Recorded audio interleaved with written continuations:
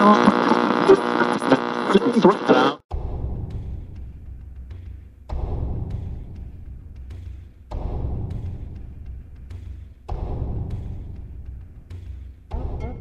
to the No Guts, No Galaxy MechWarrior Podcast number 2. My name is Phil, and I'll be your host tonight.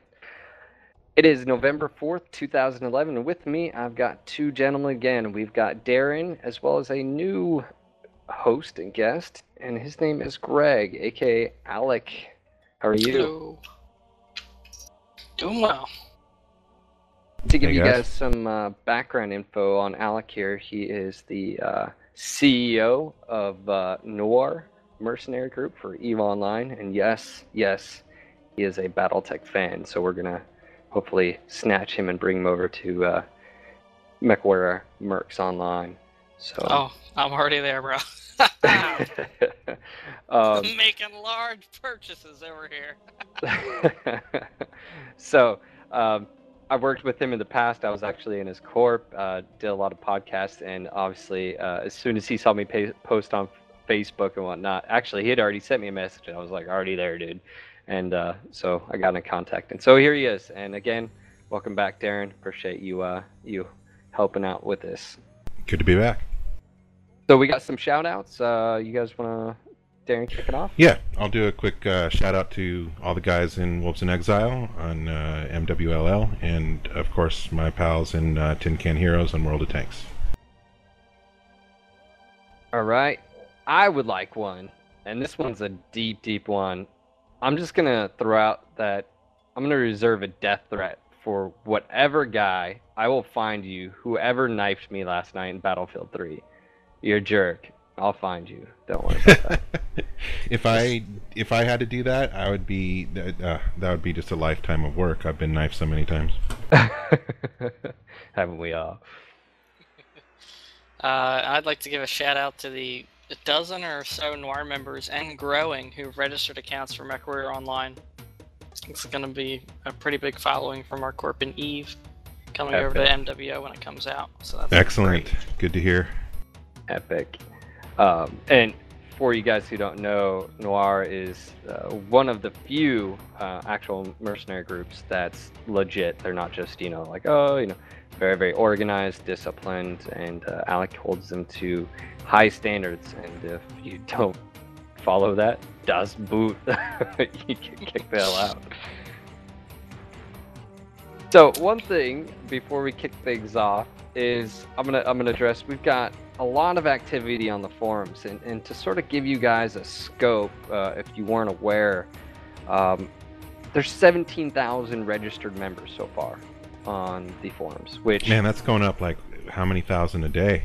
It's almost like 2,000 to 3,000 a day. It's ridiculous. That's so awesome. It is awesome. It was 10,000 when I checked in. Like, when was the last time you and I talked? Maybe 2-3 days ago? Was it 10,000? Yeah, it was at 10,000. And just think of all the thousands out there that still don't even know that this is coming. Yeah, this is like the first initial offering. There's not even a game out. They just put the not even release date, release year out. Yeah. It's like sudden, putting something shiny out there and saying, hey, coming to you. What do you guys think? Oh.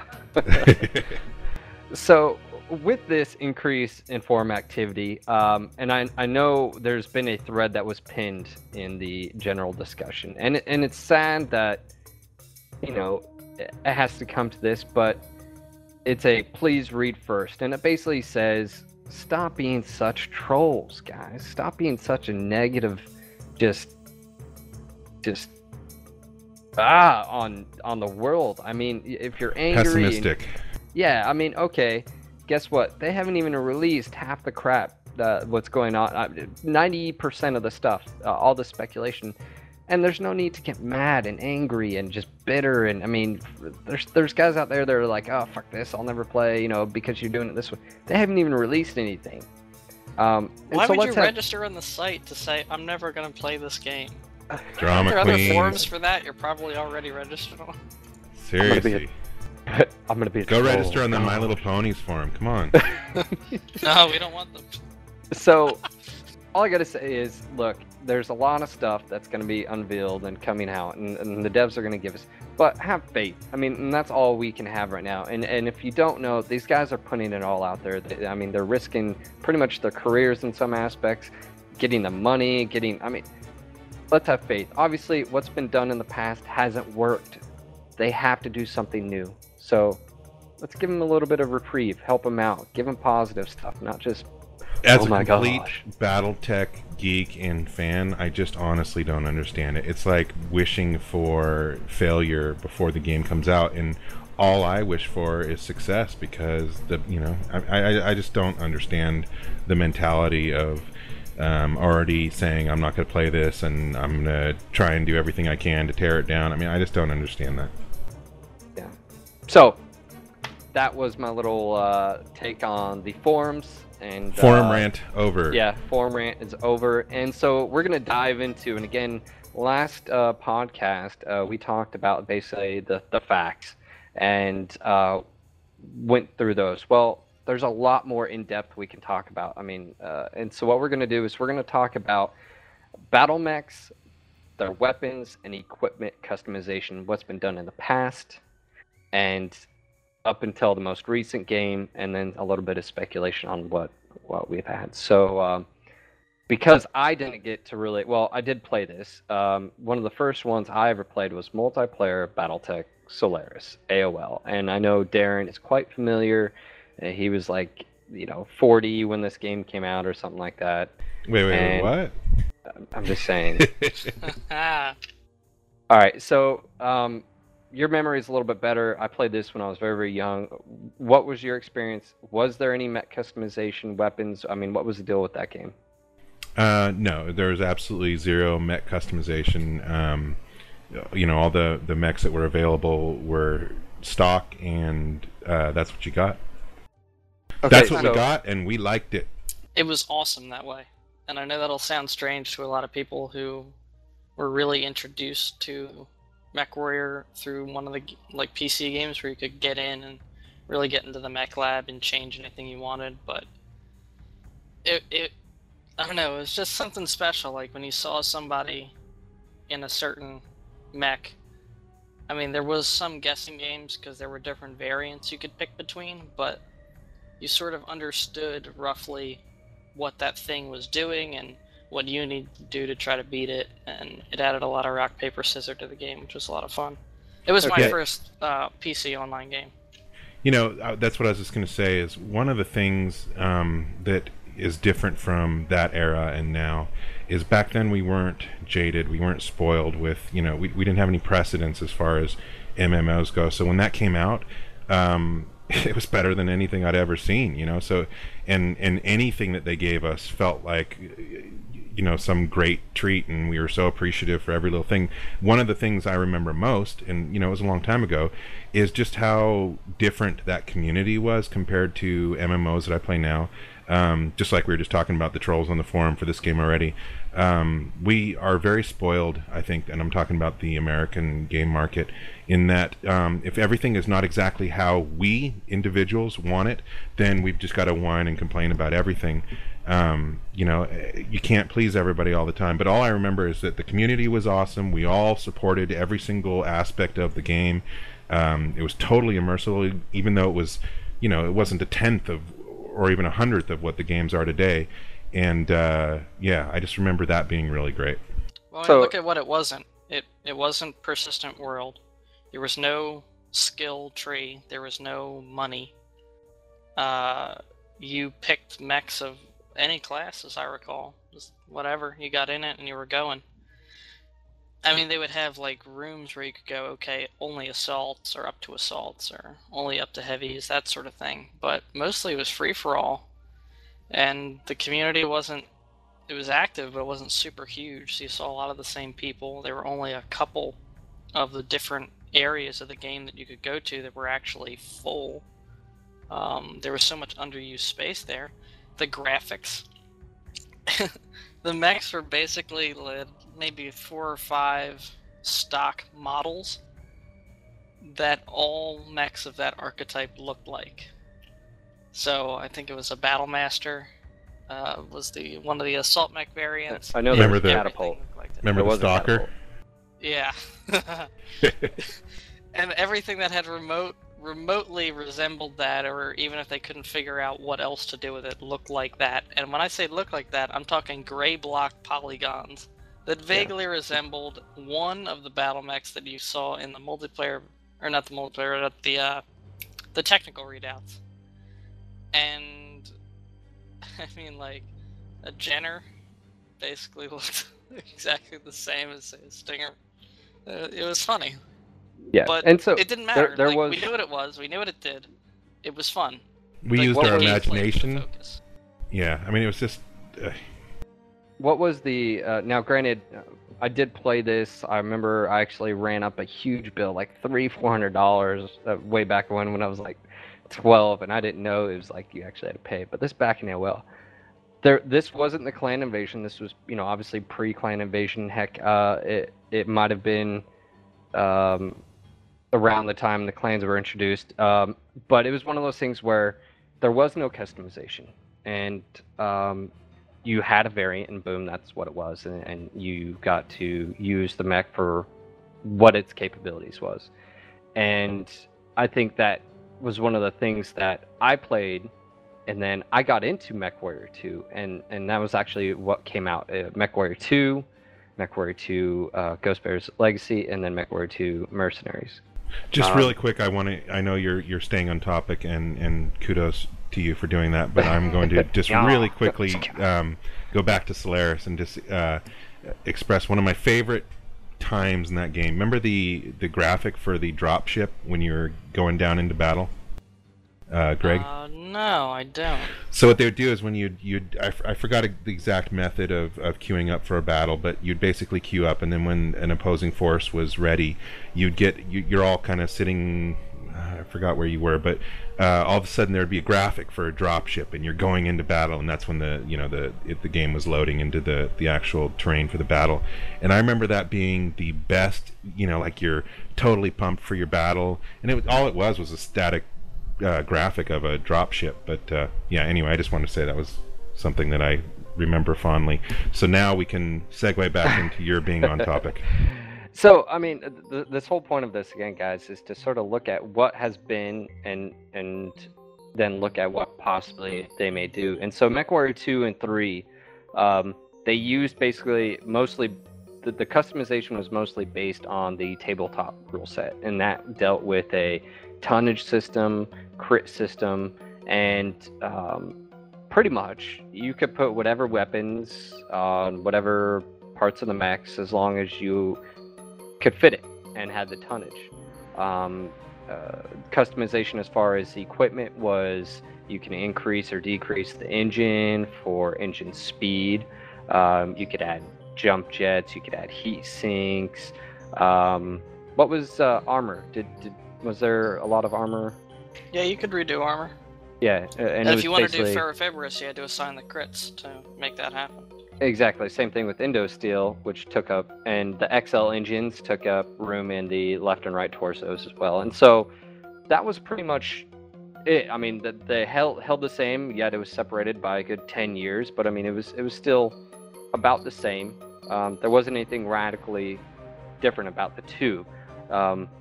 Obviously, there was a few things that were introduced. I remember there were C3 computers, and there was like tag, and there was a few other things.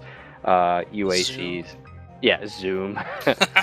Not wireframe. So the customization as far as your mech wasn't very, very detailed. I remember in Mech 3 there was different skins for your mech, so different camouflage sets and whatnot. There was like military camo and like fire and stuff. You could just, but there wasn't anything really past that as far as to personalize the connection of you being in your mech and this is mine. And all lasers were pretty much the same. I mean, as far as it was a base damage, base reload, that was it. A lot of it transferred from the tabletop game into the game itself. Frankly, I that was mean- the best part of it. It felt like you were playing BattleTech. Yeah, and it was one of those things that it worked, especially at the time. I did enjoy Mech 3. I did enjoy the multiplayer, and I know you guys would probably feel the same way. It was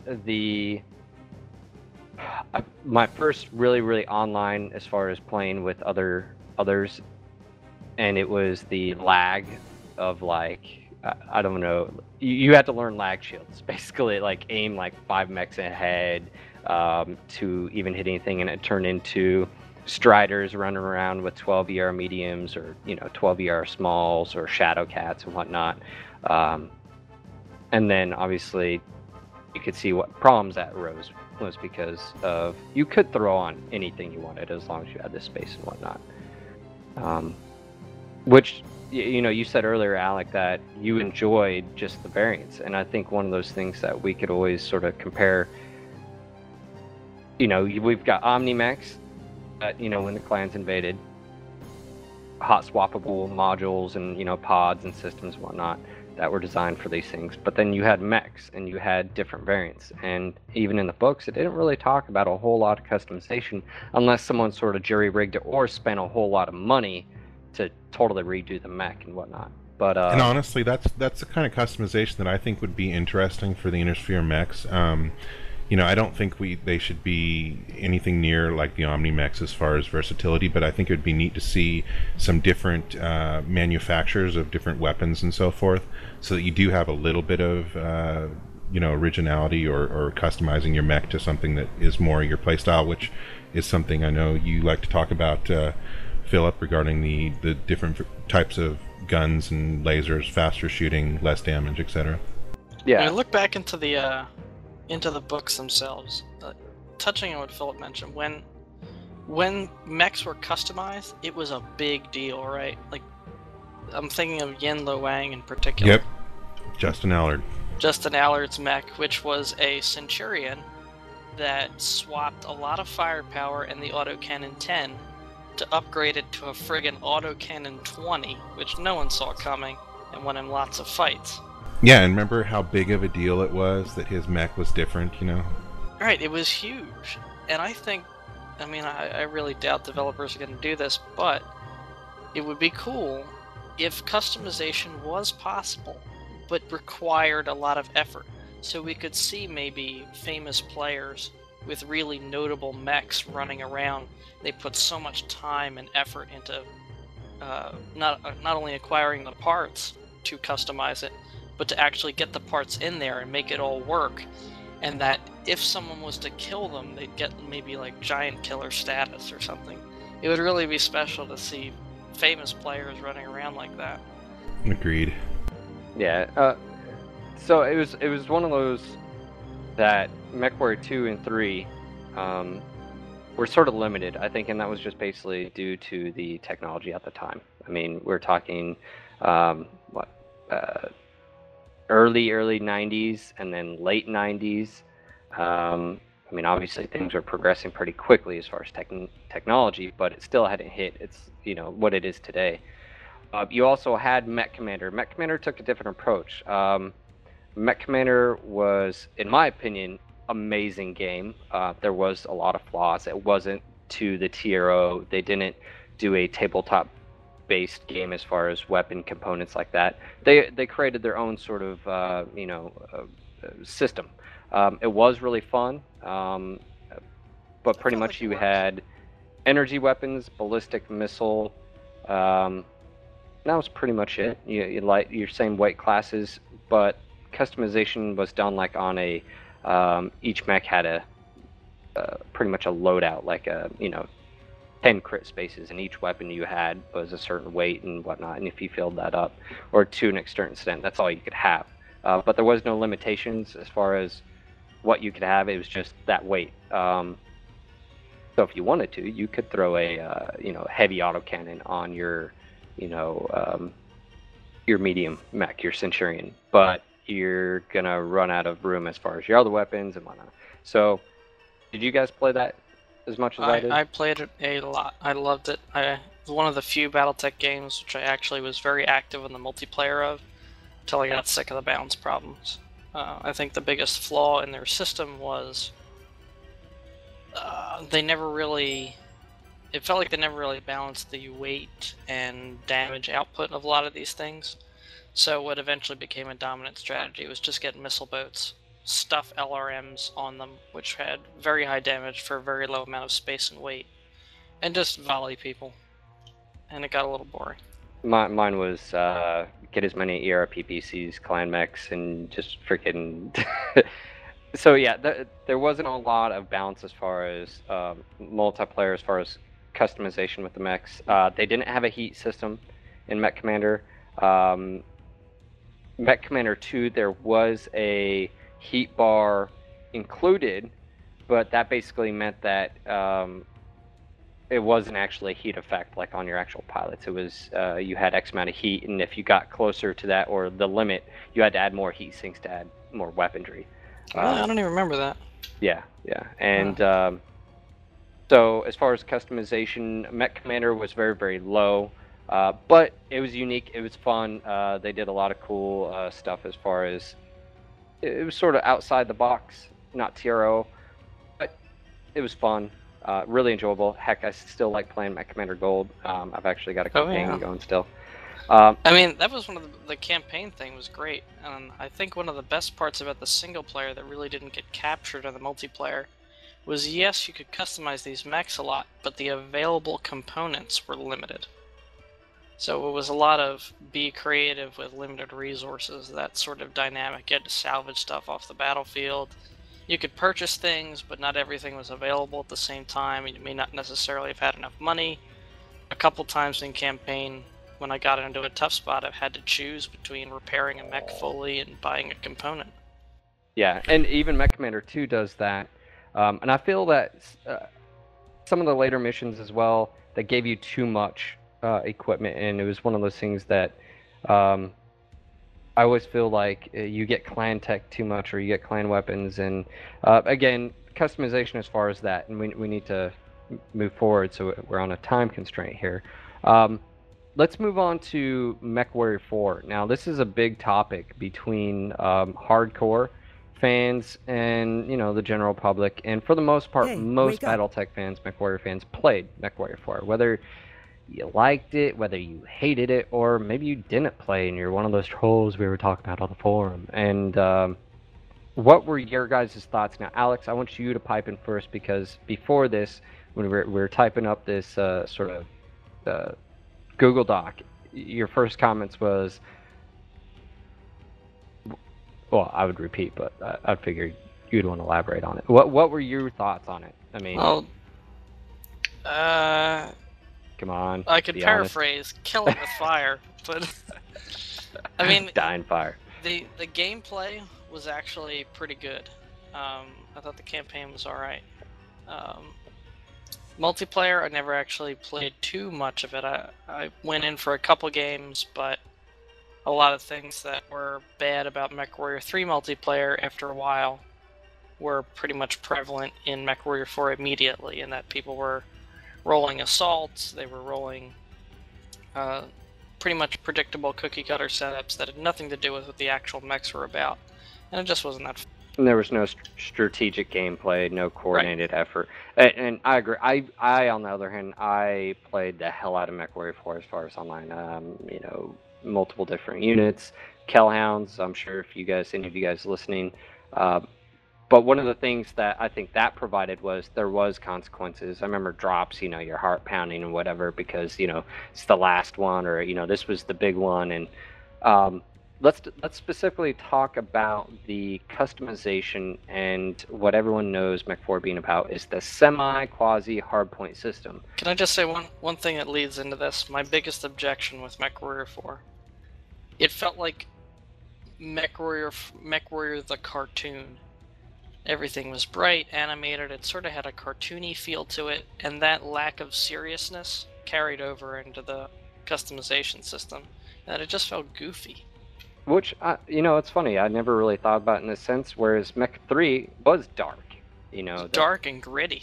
Yeah, and which I did like, and I even, the new MechWarrior Online, it looks dark. I mean, it looks like, you know, it's the future, but the shit's hit the fan, and it's not a, you know, joke. I mean, this, you know, it's sort of that sort of feel when I'm looking at these pictures. I mean, granted, they're concept art, but that's all we got, right? So rolling into the MechWarrior 4, basically what they did is it looked at the problems of the previous games. I mean, you said it yourself. You shouldn't be able to run around and hunchback and just throw 8, ER medium lasers on it and just run. Or should you? And that was one of the things I think they looked at. And they came up with a hardpoint system that basically every mech had, let's say, take the Timberwolf, for instance, for you Inner Sphere, the Mad Cat. What they did is the Mad Cat's an Omni mech, and so there would be certain locations on the mech that would have grayed out Omni slots. Now, any weapon system could go on it, whether it was lasers, ballistic missile, machine guns, flamers, whatever. Now, there was hardpoint systems, or hard set ones, I would say, that they were only energy based, so they might be red, or I believe they're red. Correct me if I'm wrong here. It's been a while. I haven't played since like 2002. Gold, yellow was ballistics, and green was missiles. Missiles, okay. And any mech could have jump jets. It was whether you checked it or not. Not every mech could have jump. No, only certain models. But some mechs could have jump jets. Some mechs could have AMS. Right. Okay. The different mechs had these options, and then you would tick them, and they'd add tonnage to the thing. Okay, so not every mech was equal, and so that's the route they went to. Now, I will defend them on this, and I tend to agree. I'm sort of I like the ability to customize, but I think we've been given too much. I don't think the reason. Let me come from a different perspective. I didn't actually play the multiplayer on most of these games. Since Solaris, really the only multiplayer I got into was, recently with Living Legends. So I was really into the single-player campaigns of all these games, Mech Commander as well. And with Mech Commander 4, I didn't really have an issue with the customization as crazy as it was or whatever, because when I'm playing the single-player campaign, and I've played that campaign, I can't even count the times.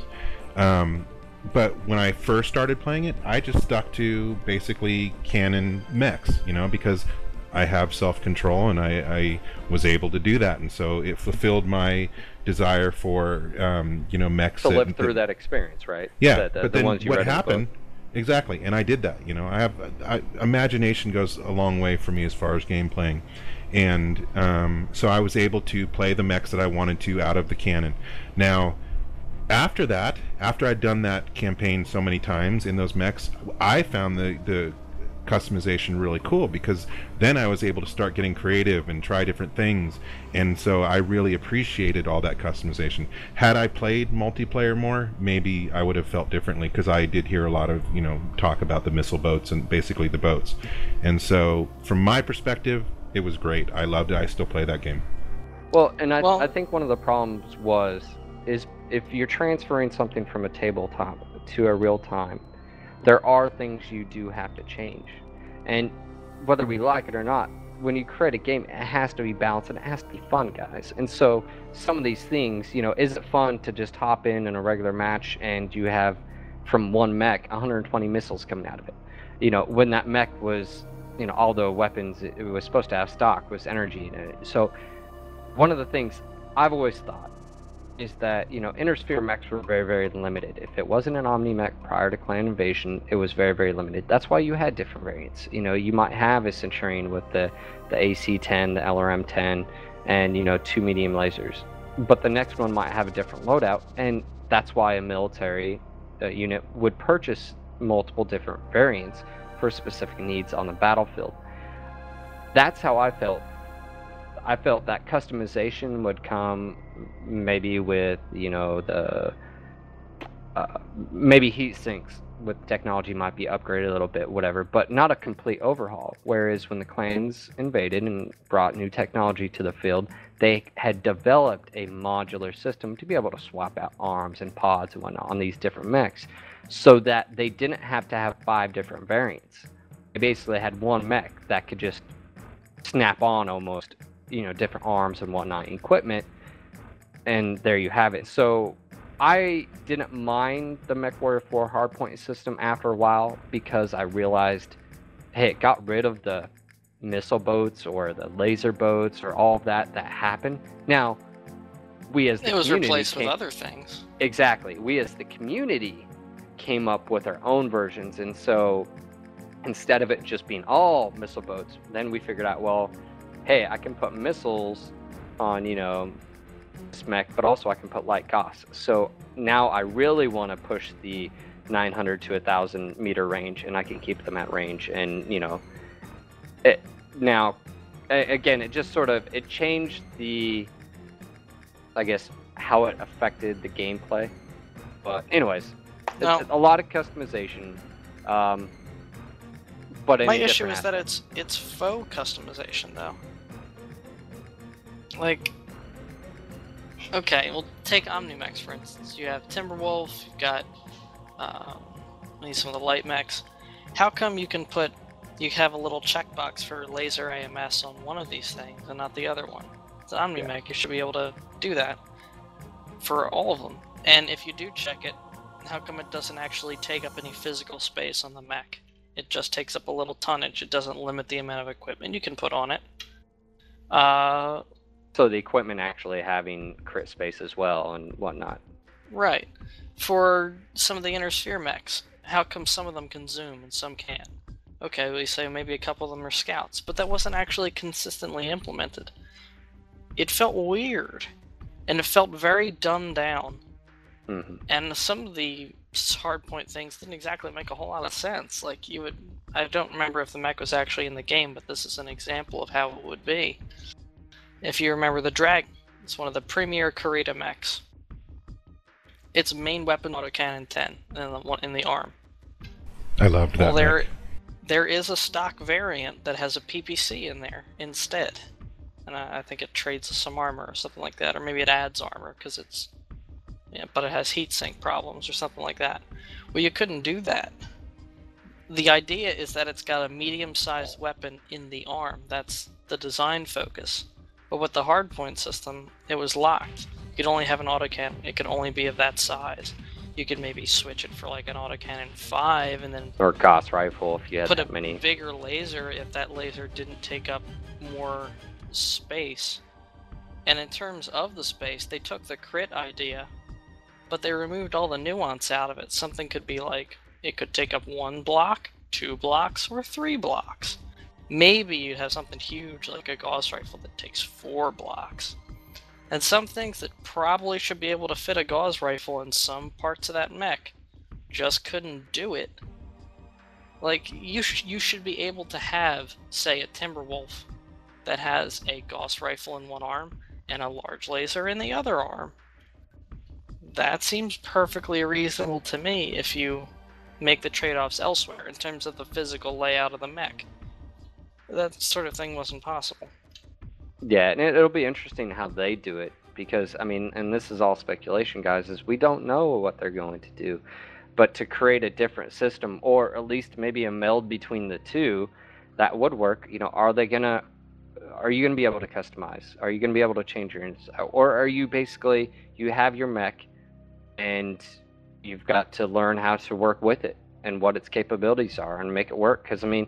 That's one thing, is not all mechs are equal, and I think we sort of get spoiled with this in modern games is, if you're an engineer in Battlefield 3, you should be able to do this, and blah, blah, blah, blah. Not all things are equal. You should be able to go out there and then make the realization of, shit, I'm about to die, or, oh, maybe I should have taken my other mech because this is going to be extended battle, and, I've got laser weapons or something. I mean, it's the difference between Counter-Strike and Team Fortress 2. Counter-Strike, you have one guy, everybody's guy is the same, you're all buying more or less the same weapons. Team Fortress 2, there's roles, different characters do different things. The sniper actually snipes. Not everyone on the team can carry a sniper rifle, and an automatic weapon, and grenades, and this, and that. And to me, that brings strategy into a game, and to me, strategy is just one of my favorite aspects of multiplayer games these days. I love pre-planning a battle or a mission, or maybe like for you, Contracts and Eve. it's that to me that's super important. So I hope they really make that something that is brought into this game as well. So, as far as MechWarrior 4, they changed it up. There were some good things, some bad things people didn't like, but overall, the online play wasn't too bad once we got into it. And then you had MechWarrior 4 Mercenaries and more mechs. There was some inconsistencies, but I mean, it sort of died off after that, unfortunately. I won't get into that aspect as far as who purchased the IP rights, but it fell off the planet, and then... Are you talking about multiplayer BattleTech? Is that what you're talking about, Alec? Yeah. The sequel to multiplayer BattleTech Solaris did come out. It was multiplayer BattleTech 3025. Very short-lived. That was the EA? Yes. Yeah, and it was beta only, but I was lucky enough to play it, so I thought I'd give a little insight in there, since I don't know how much of the listening community that's currently in for MWO was in for 3025. But basically, they went back to the original Solaris no customization thing, so the whole thing went full circle. And it was an online game, it was persistent world, you could conquer systems, conquer regions, conquer whole houses, and they would reset the server if one of the houses got completely wiped out, which happened a couple times. But, you know, you'd play, and eventually you'd earn your way up to different levels. Like, your starting rank, you'd be just light mechs. Then after so many victories, they'd upgrade you to mediums. And then after so many victories after that, your house would trust you with heavy mechs, and so on and so forth. And it was fucking awesome. I mean, you could pick between variants, much like the original Solaris. They were stock variants, you couldn't tweak them. But everyone seemed to enjoy it, and I mean, I wasn't like a forum whore for that game or anything, but in terms of actually playing the game, I never heard one single person complain about lack of customization while we were playing. It was just enjoyable. See, and I think that would work really well.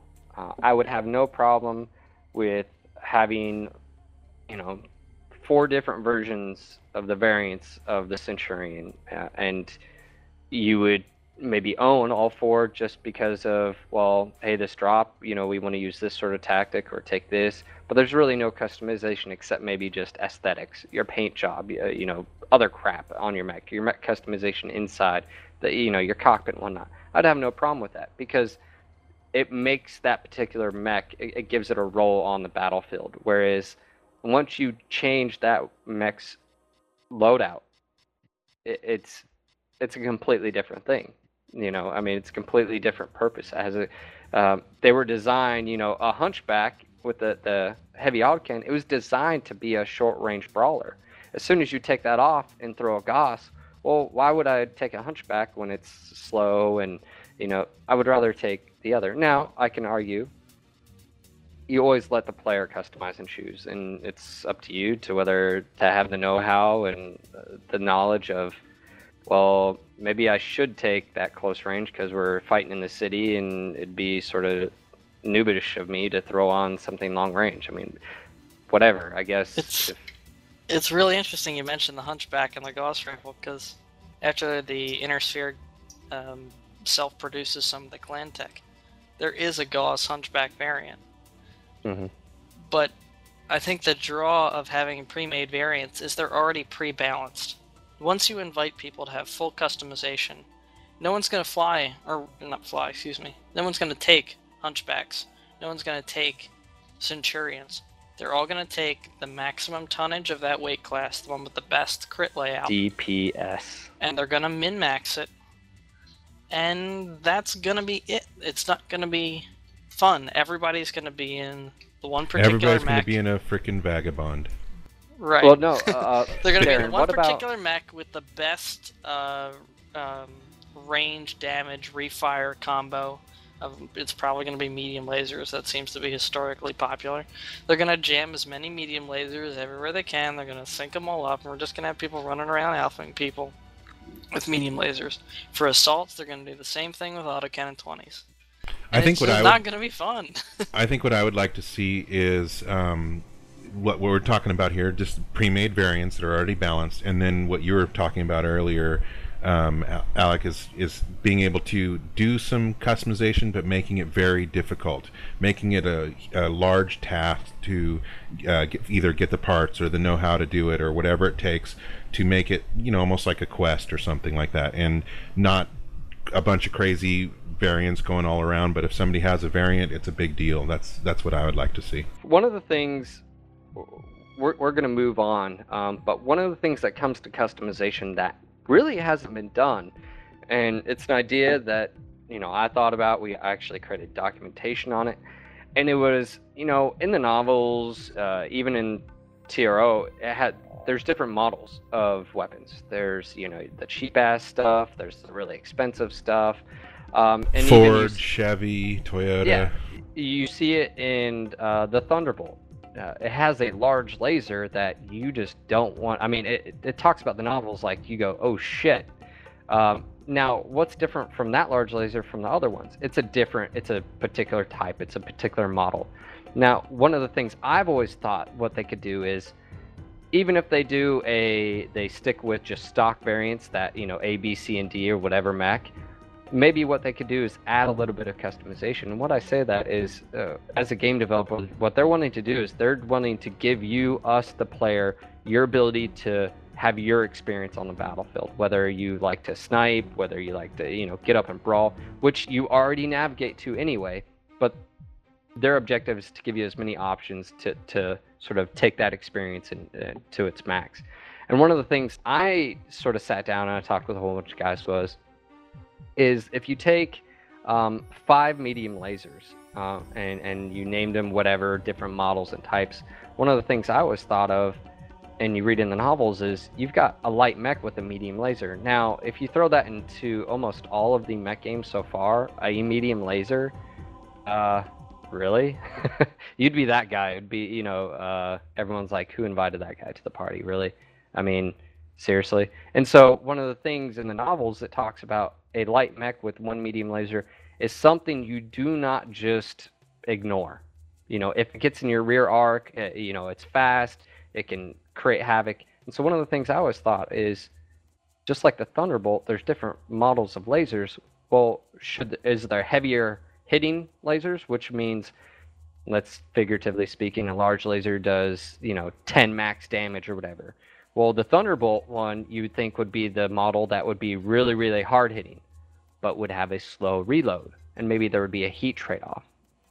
Well, if there's a slower hard hitting one and it does 10 damage, well, then on the other side of the spectrum would be something that fires a little bit quicker, does a little bit less damage, maybe a different heat.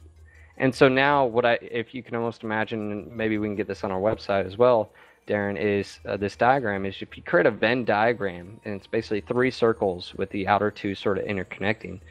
If the standard laser model would be in the middle, and it'd be basically a balance between fast firing and slower firing, and whatever formula, and it would allow, even if you only had 5 different models and the standard being in the middle, it would allow you as a player to sort of choose your own type. And we haven't seen that. I mean, and you can take the same model to autocannons. You haven't been able to personalize. Now, people may be screaming, whoa, whoa, whoa, dude, seriously? This is Battletech. That's not how it works. Well, actually, it does. And we talk and we have it in the novels. And it doesn't change anything. It just allows you, the player, to choose how you want to bring the fight to the battle. I mean, what do you guys think about that? We ran over this idea, I think yesterday when I was on the TeamSpeak. I think this is an awesome idea. This I can really get behind. You could say, okay, there's a medium laser. This medium laser, maybe it does less damage, but it reaches slightly further. So if you're the kind of guy that likes to skirt the outside of the battlefield as much as possible, maybe this is the one for you. If you're a hunchback pilot, you like to get in close and just brawl. Maybe your autocannon has a slightly faster refire rate, but maybe because of the way the particular company manufactures it, the muzzle is less accurate. There's less control when you're firing. Maybe you don't care because that's not the type of guy you are. You just want to be spitting out shells over and over and over again. Jihad. And maybe somebody else is like, man, I want to be conserving my ammo. I want to be making sure every shot lands. And then the opposite could be true. maybe it does slightly less damage than higher bore autocannons, but it's more accurate. You could do so much with that, and not like really, not turning them into different weapons, but just slight variances within the same weapon class. Yeah, I it's think like would be an awesome idea. it's like subtle customization, and I approve of that much more than something that's just open-ended and creates crazy situations. I like subtle customization that makes it so that you can slant your mech more towards your particular play style, but not become overpowered.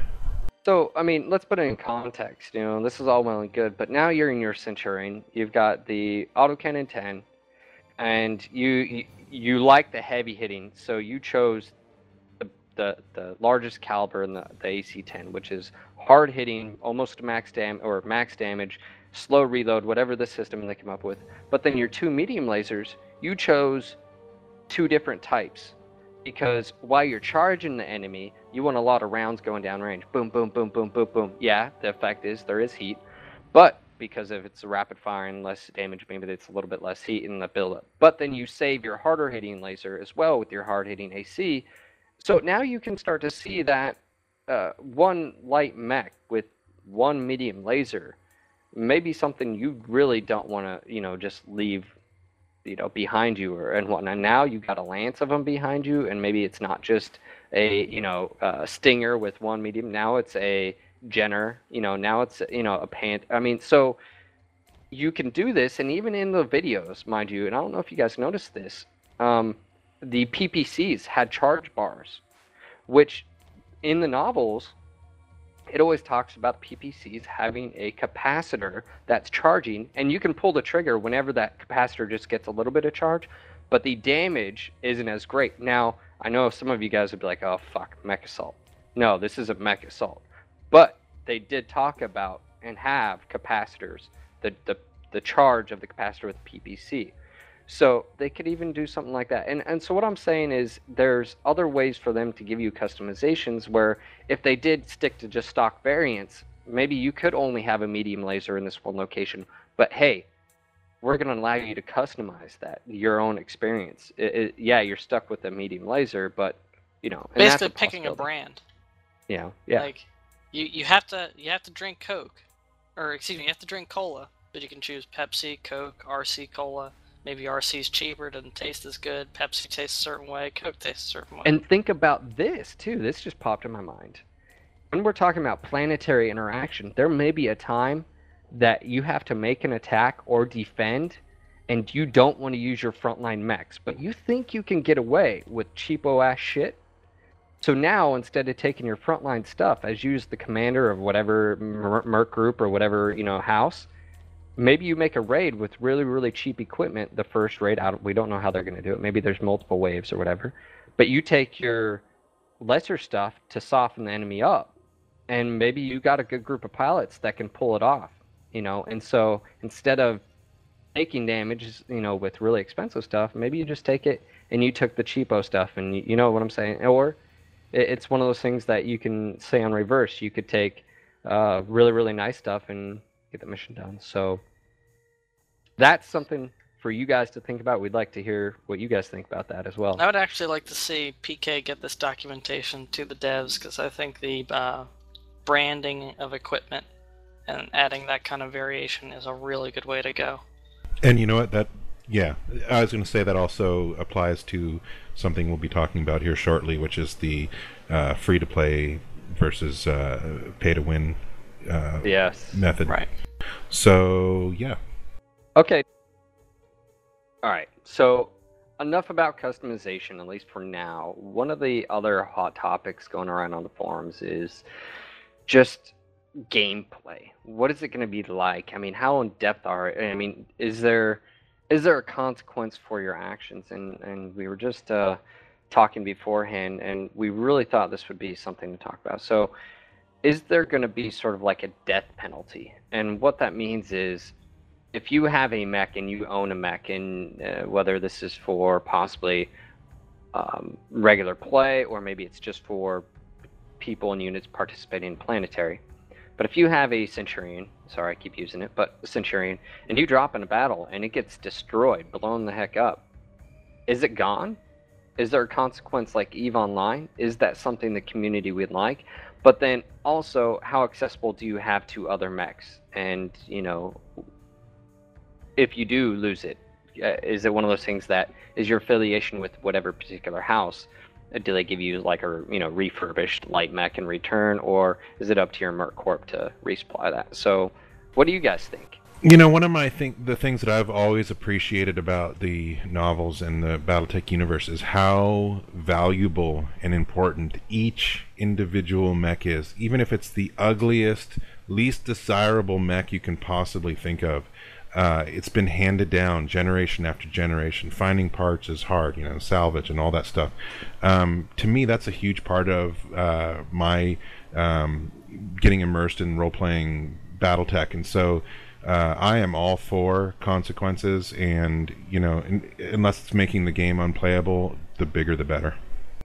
Especially given the time period that this game is supposed to take place in, that's especially true. And this is before the Inner Sphere really ramped up military production. So most mechs were privately owned. I mean, there was significant state military, but like he said, even the most least desirable mech was handed down because it was such a valuable piece of property. And there are a lot of these mechs still floating around at this time the game's going on. I don't know that the death penalty should be as stiff as EVE. I think for the houses, at least, I think giving you maybe a mech of a lower class, if you lose like an assault mech, they give you a heavy to earn back up to assault, is probably worthwhile. For the let's make this clear. When I say death penalty, and I think we got to make this distinction between the two, is right now we don't know. Obviously, they've said like team deathmatch and, you know, stuff like that. Is that going to be separate, like most like World of Tanks right now? World of Tanks, you can hop in, you can drop, boom. Or if you're part of a clan, which, let's put it into our context, if you're part of a merc group, there's about to be consequences that, let's say if you're in a tank and it gets blown up during a clan battle, it's going to be out for an extended period of time. It may be up to 7 days, I think Darren was saying. And so, is that the sort of consequence where everyday normal Joe Schmo can hop on there, he can have fun, he can drop maybe with his buddies, whatever, and just regular matches, whatever. But then for the hardcore serious, the ones participating in planetary and, you know, organization and logistics and whatever, there's a consequence. Now, I mean, what do you guys think in that context? I think that's a good model to go with. I would definitely like to see these player groups, these player merc corps, be responsible for TOE. Having them replace mechs, having the funds to keep a stockpile of components and that sort of thing. That's traditionally been the role of mercenaries. If you look at the source books back in the day, that was a big part of it. I think that's going to be a big part of what makes that kind of gameplay fun for the hardcore fans, which it's really who it's appealing to, let's be honest. So I'm hoping that is significant. The casual fans definitely need an outlet. I don't know how interconnected those things are going to be, or really if they even should be. Maybe you got some kind of experience or some kind of credits. Maybe they have Solaris and you can go fight on Solaris, or maybe it's just like a straight deathmatch thing and there's some sort of high level count of who is quote winning end quote. I don't know. It'll be interesting to see. I think you have to have a distinct difference between those who want to participate in planetary, because not everyone who plays the game is gonna want to be in a unit and be structured. And I think they've even hinted towards that where you can drop, and they've mentioned dropping with a lance. Now that may not be your buddies, or it could be your buddies. And so I think what you'll see is a distinct right down the middle. You're playing for the planetary, and you're running your Merc Corp, and you have your Merc company now and whatnot, and you've got a purpose. You got to, but hey, not everyone is in that. You may just want to hop on, blow stuff up, and heck, there may be times when you just want to get some practice in, even during or something, and you hop in these just death matches with your buddies, and it gets some, you know, frustration out on, you know, the pubs. But the reason I bring this up is, and we're touching on this, and this is something I know of when playing World of Tanks, and again, we're using this just as a metaphor. you have to rely on other people, and it is so frustrating sometimes. And so, Elitist. how do you, yeah, whatever, dude. Uh, how do you fix this, or is there a possible fix? I mean, Darren, you played quite a bit, where you as the player don't necessarily suffer from another's action, or is there any way around this that maybe they just don't really care, and you're just doing this team deathmatch or whatever, however they set it up. Is there a way to get around this? Yeah, well, first of all, I think some sort of instant action option is super important. I know there's going to be hardcore BattleTech fans, just as much as we are, who are going to be married with 3 kids and a job and just simply aren't going to have the time to put into being a part of a Merc Corp or whatever, but would still love to have the a modernized BattleTech experience. So I think that's super important that they put that in there. Now, as far as what you were talking about in your question, there's multiple ways that can be dealt with. Number one is you can just have an instant action where you're going up against AI opponents, some kind of computer-based opponents or whatever. So it's therefore you're not depending on anybody else. But the other thing I think is, depending on how they set it up, the other way they could deal with it, and this is what I've suggested with World of Tanks too, is not penalize a good player on a bad team as much as, for example, World of Tanks does.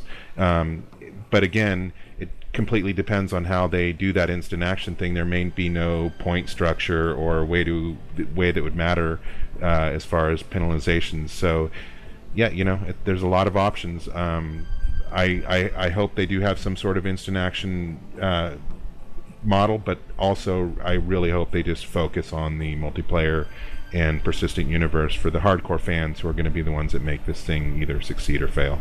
Yeah, I mean, these casual fans, you might get a little bit of revenue, but in terms of keeping the server running and keeping people in long enough for you to have time to iterate on things and bring in expansions and bring in new content for people to go buy, that's going to be the hardcore fans keeping that community alive. So I really hope that they put they service the casual fans enough so that they enjoy themselves and maybe want to become hardcore fans, but I hope that there is enough focus on end game content that people will stick with this game.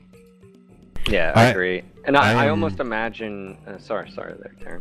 Can you guys almost imagine that they're saying every day is going to be lived by the community, as it was if you were actually in the BattleTech universe? And can you almost imagine maybe there's something going on between Davion and Kurita, and there's a freaking like a scroll bar that says X amount of mechs destroyed, X amount of pilots killed today, 5 Clints, Don't you 10 remember Atlases. something like that, Alec, from multiplayer BattleTech Solaris? Wasn't there some kind of ticker scroll or something like that gave you some information about who won or lost battles? I do remember that. I forget exactly how much information that conveyed to you, but I remember that being there.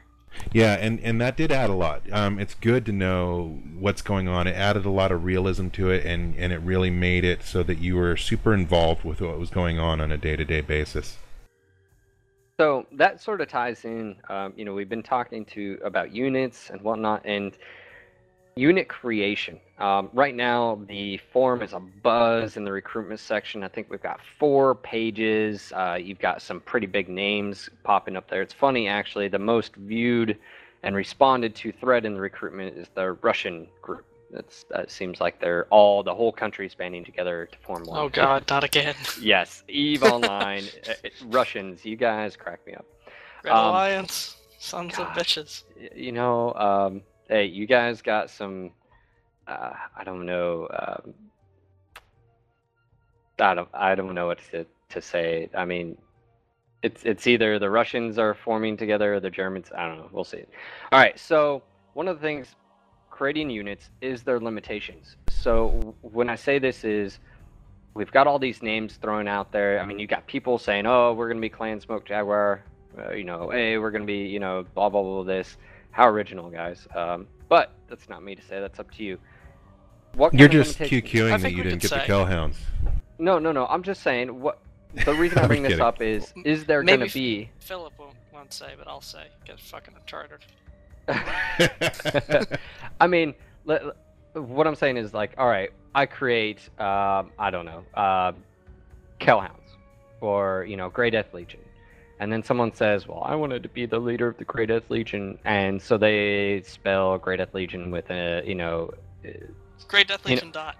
yeah, and so NC dot, and so is there going to be already and this is what I'm wondering, is there going to be a list of already names? But then again, that sort of channels the player towards that route, right? You don't get to pick. That's someone in the developer side gets to pick. And so I don't think you'll have that. But then how is there any control over that? Is there any control?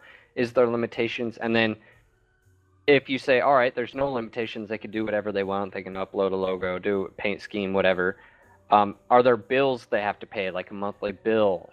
And this sort of ties into, the planetary own and stuff and whatnot. So, I mean, first off, before we go any further, do you guys feel that there should be a limit as far as you're creating a company, a lance and whatnot? I do not want to see 500 versions of Natasha Kerensky. That's all I know. I have a feeling that it's going to be somewhat inevitable, though.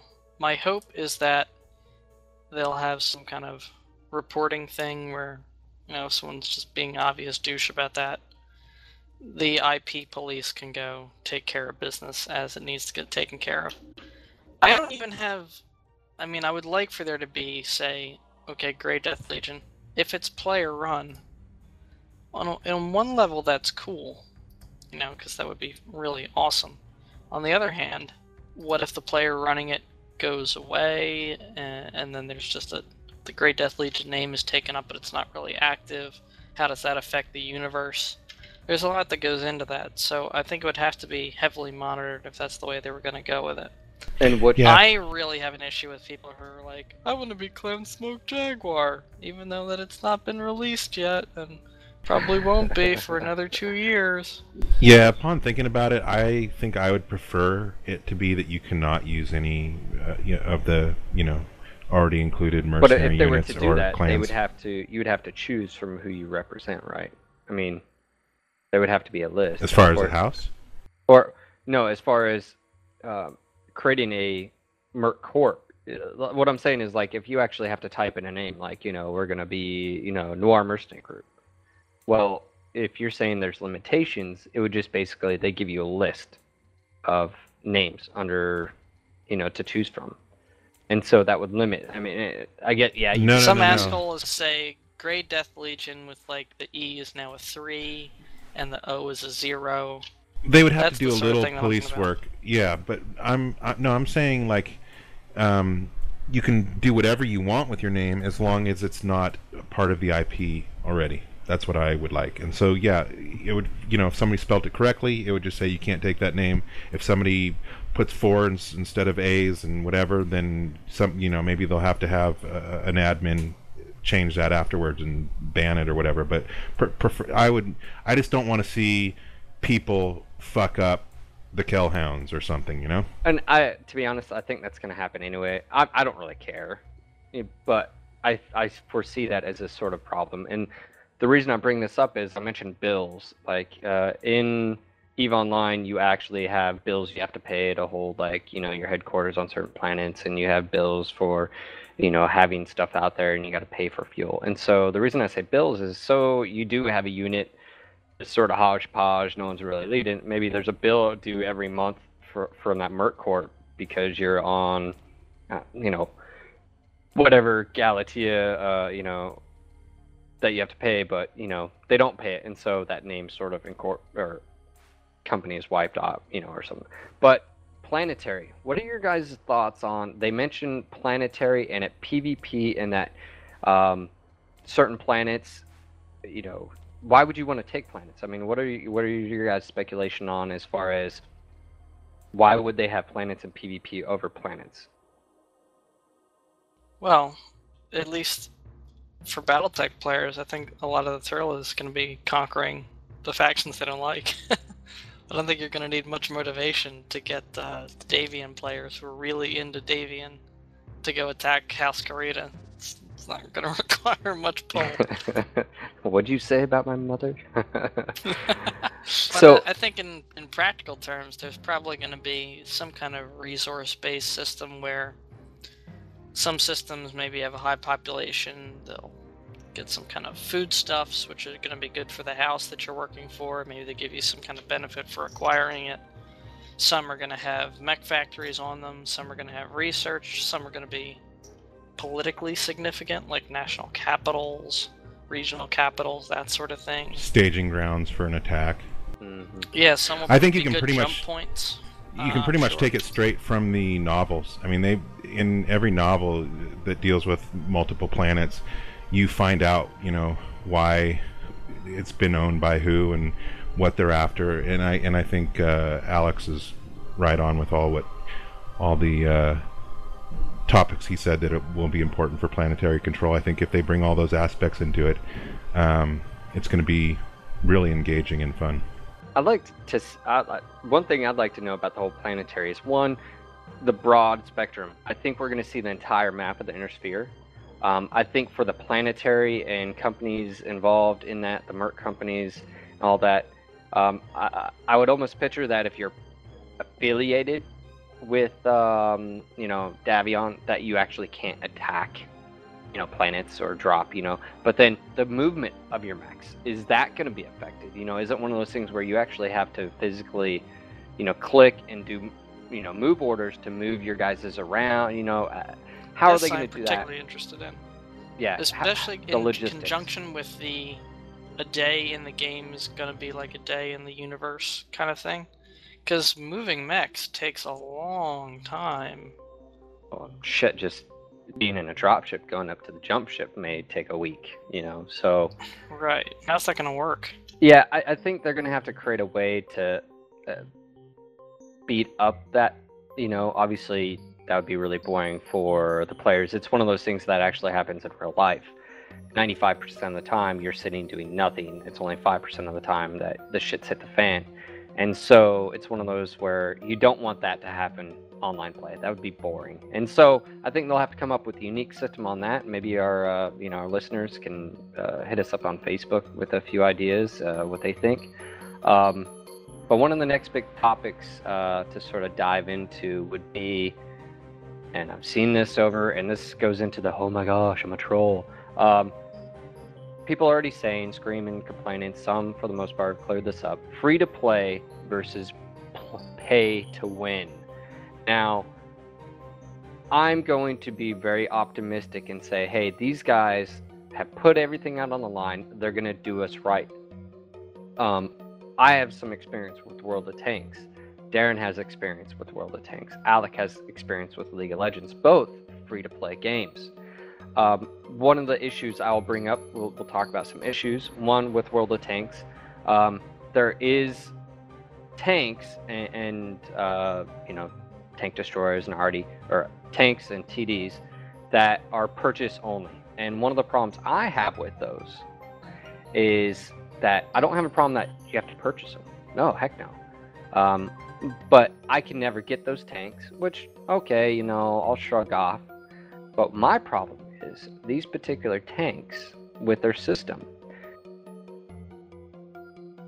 get more damage, or I should say, get more money, basically, even if they die and do nothing, than if I was to do the same thing. And so, like the low and all those, I mean, so some might argue, you know, hey, I paid for the damn thing, or I pay for a premium account, it's my bonus.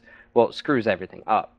And in the context of MechWarrior Online, I wouldn't want to see that. Now, Alex, you said your experience has been nothing but positive with League of Legends. Can you, you know, sort of talk about that?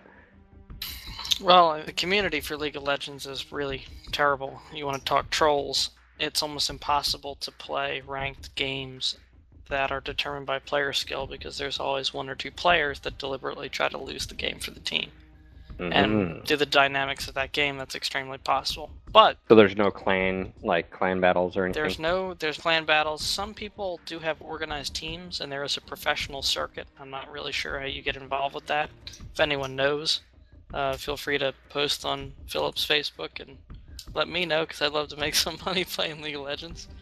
But as far as the business model side of things, like with the microtransactions that you can do, yeah, nothing but positive. I think it's a really good business model. The way it works, there's a wide range of characters you can select from, be the equivalent of tanks in World of Tanks. They all have two values. One is the pay currency, and one is the free currency. The free currency you accrue gradually by playing.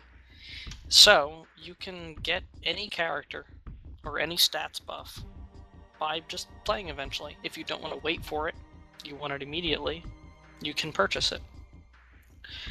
The other things that you can purchase are customization pages. The way they work this game is you can buy a wide variety of stats boosting things. They boost your stats just a little bit, and then you can sort of have a layout of them. So you can get X amount of increase in your critical strike and X amount of increase of your speed. But all those characters. little pieces gradually accrue.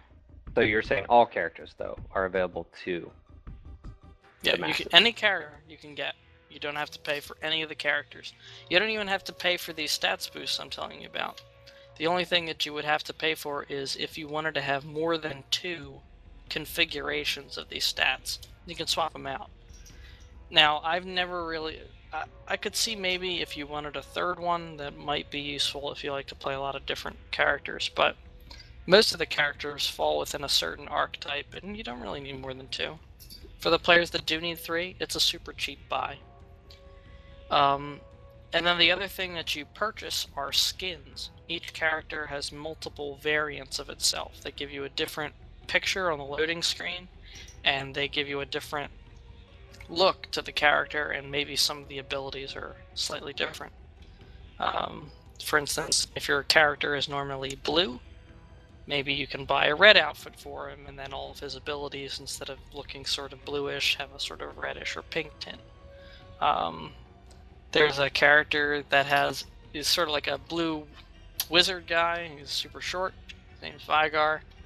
You can buy a skin that turns his staff into a 4-leaf clover, turns all of his blue stuff into a green leprechaun outfit, and instead of like mystical looking symbols that appear at his feet when he activates his abilities, you get little shamrocks that dance around his feet.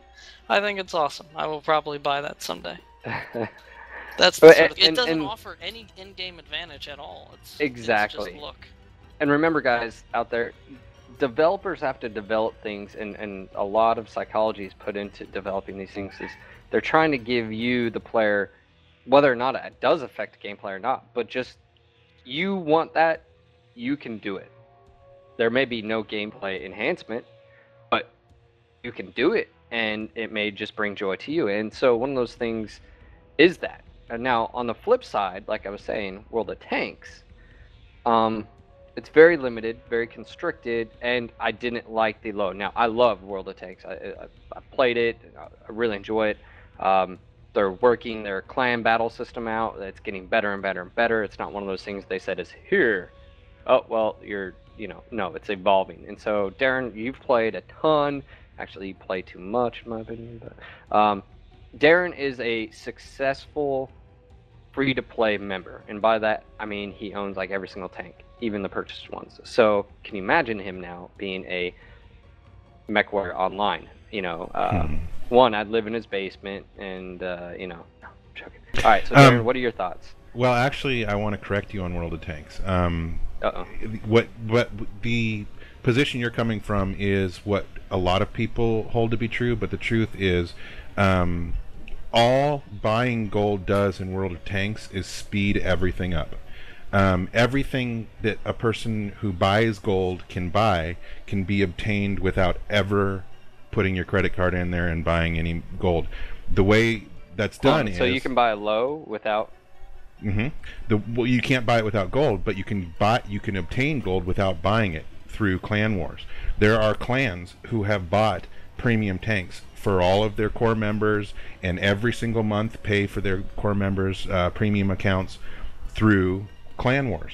So it's really, and then the other thing you can use gold for, obviously, is converting experience so that you can level up faster into your bigger tanks. But every single thing that you can do to by buying gold, you can obtain gold and do the same thing. I'll It's just a concede matter that of time. to you, but what do you say with the premium tanks and them costing and having less repairs? And think of Mech Warrior, and do you agree with that? And that's the issue me and you always talk about. That's the issue I have. When you could go in there and you can get blown up, you didn't do anything, and you can come out on top to positive, making positive amount of money out of it, and you didn't do crap, and you didn't contribute, and yet I went out there, and what are your thoughts on that? Well, my first thought is, if only people who paid for it could get that, then I would think absolutely it's bad. But you can get one through doing Clan Wars if you want to. But my second thought is, I hope that doesn't exist in BattleTech. What I would way prefer to see is that you can buy other variants of mechs that maybe aren't available to the general public, but you can't buy something that is overpowered in one way or another. All right, Again, so pre-balanced. Exactly. What he's talking about is something we were all sort of brainstorming, and I just sort of jotted down, and is how do we make it so that all BattleTech fans, and even ones who are coming in, MechWar BattleTech fans, I should say, let's correct myself, that there aren't mechs that are just specifically purchasable. Yeah, I guess, like Darren's correct. I mean, you can get a low. You could get, these tanks through clan battles, but realistically, that takes a very, very long time. But you can do it, so I'll concede that. But what we don't want to see is, for instance, a Cyclops or a Rifleman or, something like that be only purchasable. What I would propose, and this isn't for me just being a freaking fan and saying, oh, we deserve this. What I propose would be a positive model for them to do, is allow all battle mechs, all of them, I say battle mechs, not variants, battle mechs, be available to the players, and then have a X amount of variants of those mechs available. So, for instance, obviously the Timberwolf and clan mechs are not going to be. I'm just using this as something to get your head wrapped around of. You have availability of the Timberwolf Prime variants A through D. All right, cool. Everyone and their mother can get that. Now, granted, we're not going to get into speculation of how much, blah, blah, blah. But here's the kicker. What they could do is do certain customized variants, like Aiden Pride's Timberwolf, or Natasha's Kerensky's mech, or that Cauldronborn, or the Atlas Master and Commander. Those sort of types of things what they could do, and those would be slightly different. However they do their loadouts, it wouldn't matter because their loadouts would be slightly different, the crits or whatever, or maybe it's stock. They would be slightly different, and so I think that would be Phelan really cool. Kells, Foxhound, Justin Allard, Centurion. They could do. I mean, I think that would be a great way to tie the BattleTech universe into even making this more immersible, and being able to purchase famous mechs essentially. Yeah, and Phelan's Wolfhound, it was known to have a distinct look. Yeah, it was a Wolfhound, but just Wolfhound, like sorry. Oh yeah, that's alright. The paint job was different. The And Kai he had, Allard Liao. Kai special Allard stuff on Liao. his- Yeah.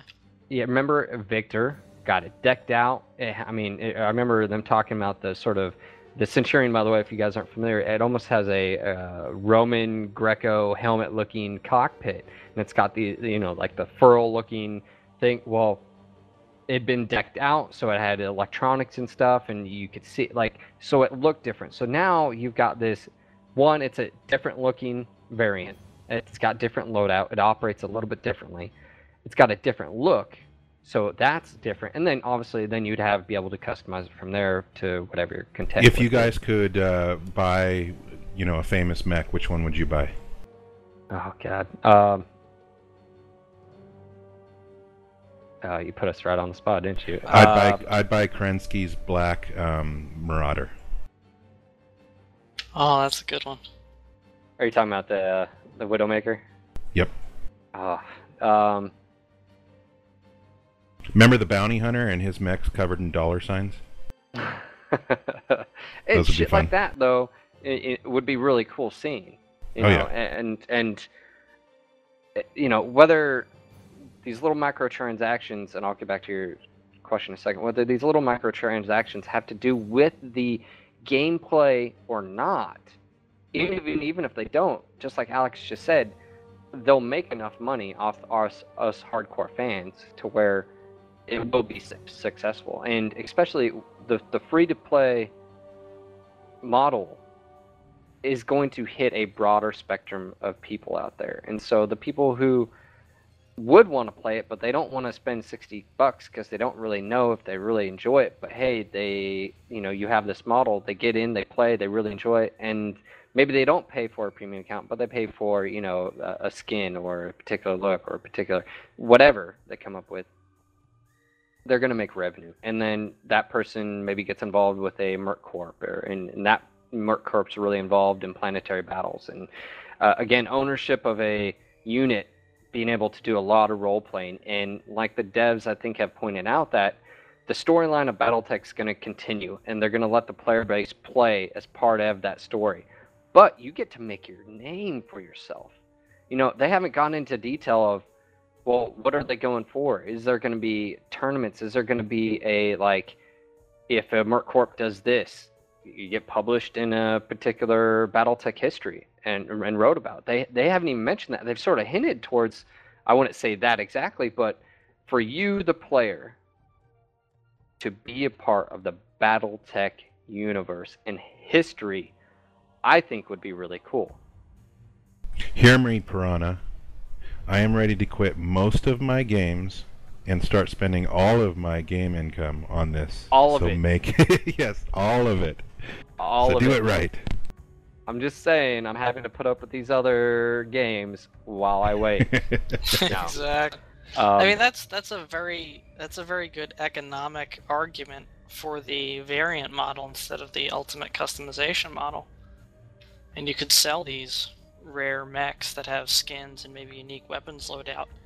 Again, balanced, but different in some way, and also visually distinct. And I don't know how they would. I definitely agree that having some kind of customization is good in the sense that it could create legends for people to kill. Like, it could create essentially our variant of Natasha Kerensky's Widowmaker, or Hohiro Kurita's Warhawk, or it opens the door for really exceptional players that are so into customization and can keep it alive long enough to make it worth their while, put in all the effort, have this really infamous mech that just runs around owning people. When you see that person in chat and that they're going to be on this drop with you, you get excited at the chance to kill them.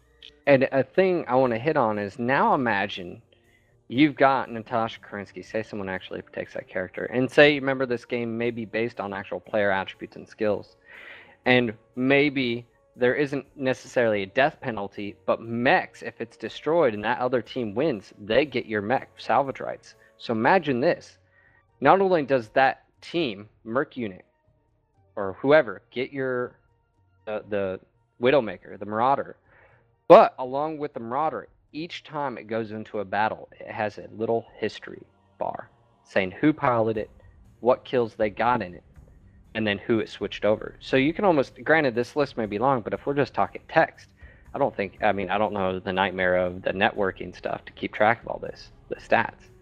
But I think that would be really cool. So can you imagine, and this would sort of allude to mechs being handed down from player, from person to person. So you may get a mech, and it may have seen in some of the first battles that MechWarrior Online let the players experience the Battletech universe. It could be at that decisive battle, and it was piloted by that, particular And person. think how valuable a mech would be if it had a long history, because if you lose it, and that's it. So people would be very conservative with, the longer living mechs.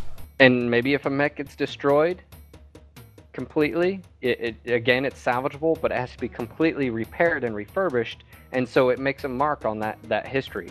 And now it's got a clean paint job. There's no modifications to it. But anyways, there's a lot to go on there. Persistency, and to make that experience your own. And I think that they're going to have to do it right, but I'm going to have faith in them. But you guys have anything else to say about the battle mechs and variants? I mean, I like that idea, and I think that ultimately, though, the game may already be past that point. Someone made this a good point in the forums, and he was trolled there for a little bit, but he made a good point of some of these things companies have to do to make a game successful, and if they don't listen to these things and they don't watch the history of what's already been done and whatnot, they might, be up for failure. But I'm gonna have faith in them, and I'm gonna be positive about it on the forums. I'm gonna be positive until they prove me otherwise wrong. So next week we'll be talking about new topics. Please leave us your thoughts at our Facebook page, whether you like us, you hate us, any corrections you heard, maybe we pronounced something wrong, or we called it a wolfhound instead. I called it a foxhound. I will do my own little correction here. I said that Ohio piloted a Warhawk. I have been corrected. It's actually a Daishi. Whoops. A direwolf for all you kinders.